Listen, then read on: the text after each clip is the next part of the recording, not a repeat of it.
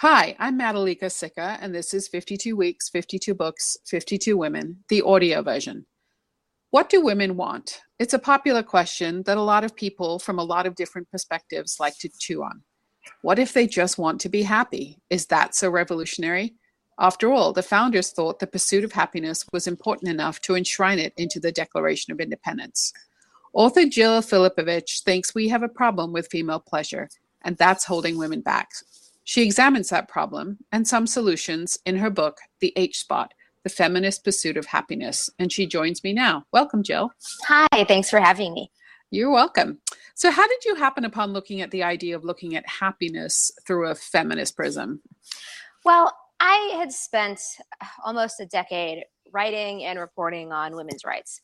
And I found myself kind of again and again touching on the same kind of set of issues, reproductive rights, sexual violence, domestic violence, and realized, relatively quickly that it seems like what kind of underpinned not just these problems or issues themselves, but also the kind of social and cultural response to the various women that I talked to who are navigating these issues was really underwritten by this hostility to women experiencing or seeking pleasure. And that was interesting to me. And so in exploring that question a bit further, eventually kind of came to the conclusion that yes, we have a cultural problem with female pleasure and with female happiness, and that a feminism reoriented toward happiness could actually be a bit more, I think, effective and holistic than a feminism that's just about equal rights. Now, you use the term unfinished feminism. What do you mean by that? Well, I think the feminist movement in the US has, obviously by any measure, been an incredible success. In a relatively short period of time in this grand scheme of human history, American women have made exceptional progress. The overwhelming majority of us are literate. We go to school, we go to college in higher numbers than ever before. We've entered the workplace.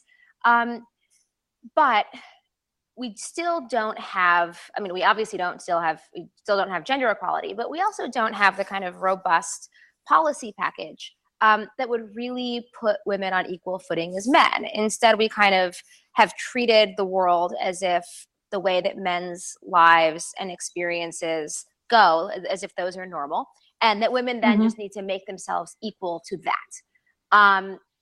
Which, I think is not ever going to be quite accomplished. Well, do you think modern feminism is asking the right questions for the time that we live in?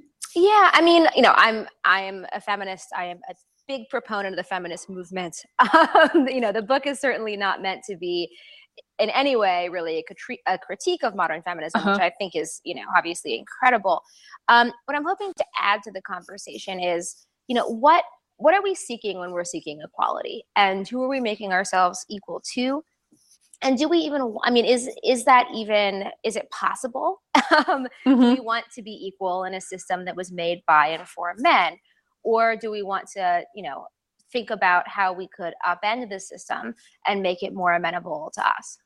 Yeah, that's an interesting line of inquiry I think you follow. You explore women's economic well-being and how that contributes to their happiness and how women's independence, whether it's through reproductive rights or access to childcare, professional success, etc., connects to that. And you use the analogy of a house built not for us women. What do you mean by that? Sure. So there's a famous feminist writer, Audre Lorde, who wrote a very famous essay called "The Master's Tools Will Never Dismantle the Master's House," as kind of this metaphor for how feminists should be thinking of their sort of role in society, and whether you just try and kind of change the laws and policies and, do kind of, I wouldn't say cosmetic, but, you work within established systems to make things better for women, or whether you kind of upend the entire thing. So I was kind of working a bit from her metaphor, and trying to ask this question of, okay, well, we live in this society where our laws, policies, institutions, cultural and social norms have largely been shaped and decided and filtered through men's experiences. And So given that, that's not going to be the most hospitable place for women Right. to live and to occupy. Um, yeah. And so, the question I was trying to get to is, what would we build if we got to build it? So you think the house is a tear down, not a renovation? I mean, I think that the house has some good foundations, but, I think, yeah, I think maybe it is a tear down. you know, how would you explain to people who feel that there is so much still left to achieve with regard to women's equality, and that pursuing happiness almost sounds a little frivolous with the sort of weight of other things that need to be achieved? I don't necessarily subscribe to that, but I think it's something that people sort of react to. I mean, and what's your pushback to that? Yeah, I mean, when I was writing the book, that was frankly kind of how I felt sometimes. Like, okay, we now have, Donald Trump as president. Is it going to sound silly that I'm out here saying, actually, we should try and make women happy? I think, though, what became very clear to me when I was writing this is that if you put women's, and it's not just like the ability of women to be happy every day, right? It's not like everybody gets a kitten. It's this idea that women should have the same right that, white men have long had, which is the ability to pursue a life that feels meaningful, to pursue knowledge, and to seek and form their own identities. And if you create the landscape in which women can do that, and if you make that the big goal, all of this other stuff that we are sort of constantly fighting for and fighting over, it sort of naturally follows. Mm-hmm.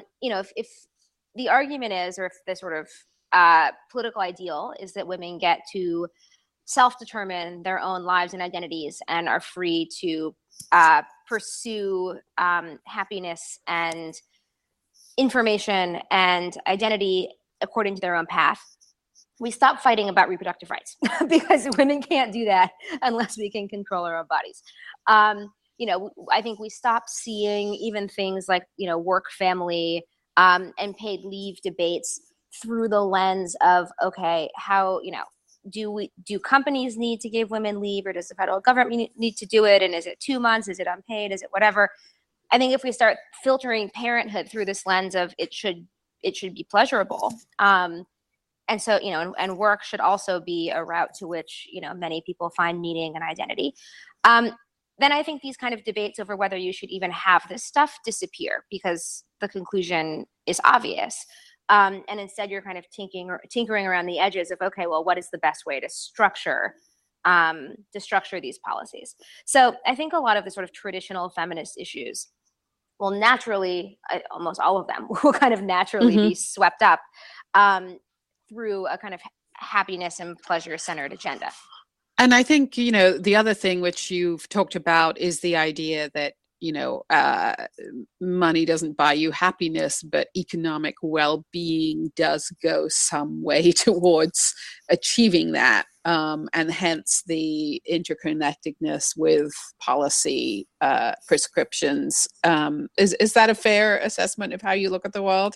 Yeah, definitely. I mean, a lot of the research on happiness, it'll lead with this line, like, money doesn't buy you happiness. And that's true, but only above a certain baseline. So, there isn't evidence that being wildly rich, will make you any happier than somebody who is, merely upper middle class. But there is a lot of evidence that being poor will make you pretty unhappy, or that being economically unstable will make you unhappy, or that feeling as if relative to the other people in your community, you're struggling, will also make you unhappy. So economic stability, and the reality is that women and people of color in the U.S. Tend to be significantly less economically stable than white men, is a real cornerstone to this. And how women achieve economic stability, of course, just like men, we need to make money and keep it and be able to invest it, and sort of all of those things. But, we also, reproductive rights is an economic issue. The ability to be free from violence, both at home and in the workplace, is an economic issue, as well as just like a basic human rights issue. And so when we're talking about economics and getting women on equal financial and economic footing as men, there are just a lot of other issues that come into play that are less salient for men. Mm-hmm. One of the things, well, I love many things about your book, but one of the things I love is that you explore the value of female friendships and female relationships in a way that I think is very, very new and very true to women in a way that I think probably most men wouldn't understand and would certainly not connect it to any policy prescriptions. I mean, I think that's, how did you come up with the idea of sort of acknowledging that part of female relationships? Yeah, I mean, it was mostly just sort of looking at my life and thinking, okay, what has been the kind of most interesting and informative and, you know, sort of most happiness inducing parts of my life. And my female friends were at the top of the list. And then as I was doing research on what makes people happy, I mean, the sort of big thing that comes up again and again is connectedness. So whether that's, you know, being connected within your marriage or having a wide social circle or going to church, feeling like you have kind of deep tie connections to a variety of people does, you know, is linked to both kind of better psychological outcomes, so being happier, and also better physical health outcomes. People live longer when they're more connected. They have fewer health problems. And for women specifically, you know, having friends is directly linked to better health, to recovering from certain forms of cancer faster. I mean, it's just like really incredible research on the benefits that friendships have in women's lives. And, you know, so really wanted to give that kind of top billing in the book. Well, given that, you know, we have a ways to go with our legislatures being comprised of as many women as there are men, let's put that aside for the moment. If you could wave your magic wand in this magical world, our legislators were looking at the world in a similar way. What would you like to see them do sort of fairly quickly that could materially affect women's happiness? Yeah, I mean, one thing is I would love to see the sort of variety of family structures and new ways in which we're living our lives really recognized in things like the tax code, and also in, you know, how we treat sort of next of kin for rights of inheritance and medical decisions. So this is an idea that came from Anne Friedman, who's another feminist writer. But, you know, having something like a national database where each person would get to pick their person. So the person who gets to, you know, be the one in charge of making their medical decisions if they're incapacitated, who's kind of their de facto heir if they die. You know, you know, have the box that you check that you can set this up in the traditional way and have it be, you know, your husband or wife and then your kids.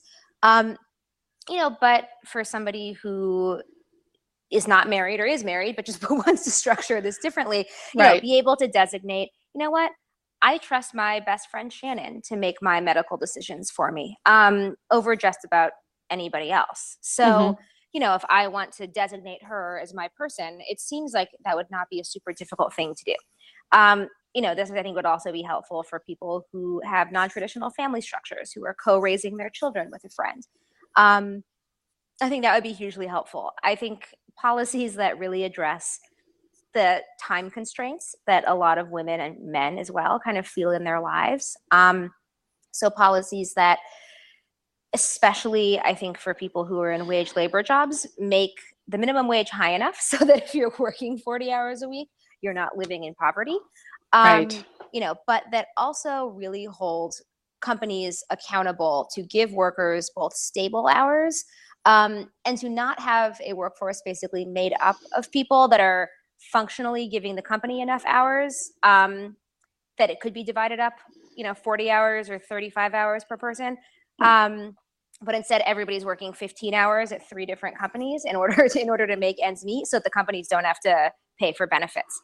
I think really trying to, you know, stop that practice, which is incredibly detrimental and stressful, especially on low-income families, would be very important. And then, paid vacation and paid sick time and leave. And including maternity leave and paternity leave. And paternity leave. Yeah. And, creating a mechanism to require, frankly, that fathers take it as well. That package, I think, is incredibly valuable, not just so that people do have the actual time off, but also to send a message that we realize and the government realizes that we are not just worker bees. We are full human beings who deserve, to enjoy the fullness of our lives. And that includes time to bond with a partner, to have sex, to go on vacation and experience something new, that these aren't luxuries or frivolities, that these are the things that make up a life, and they're valuable.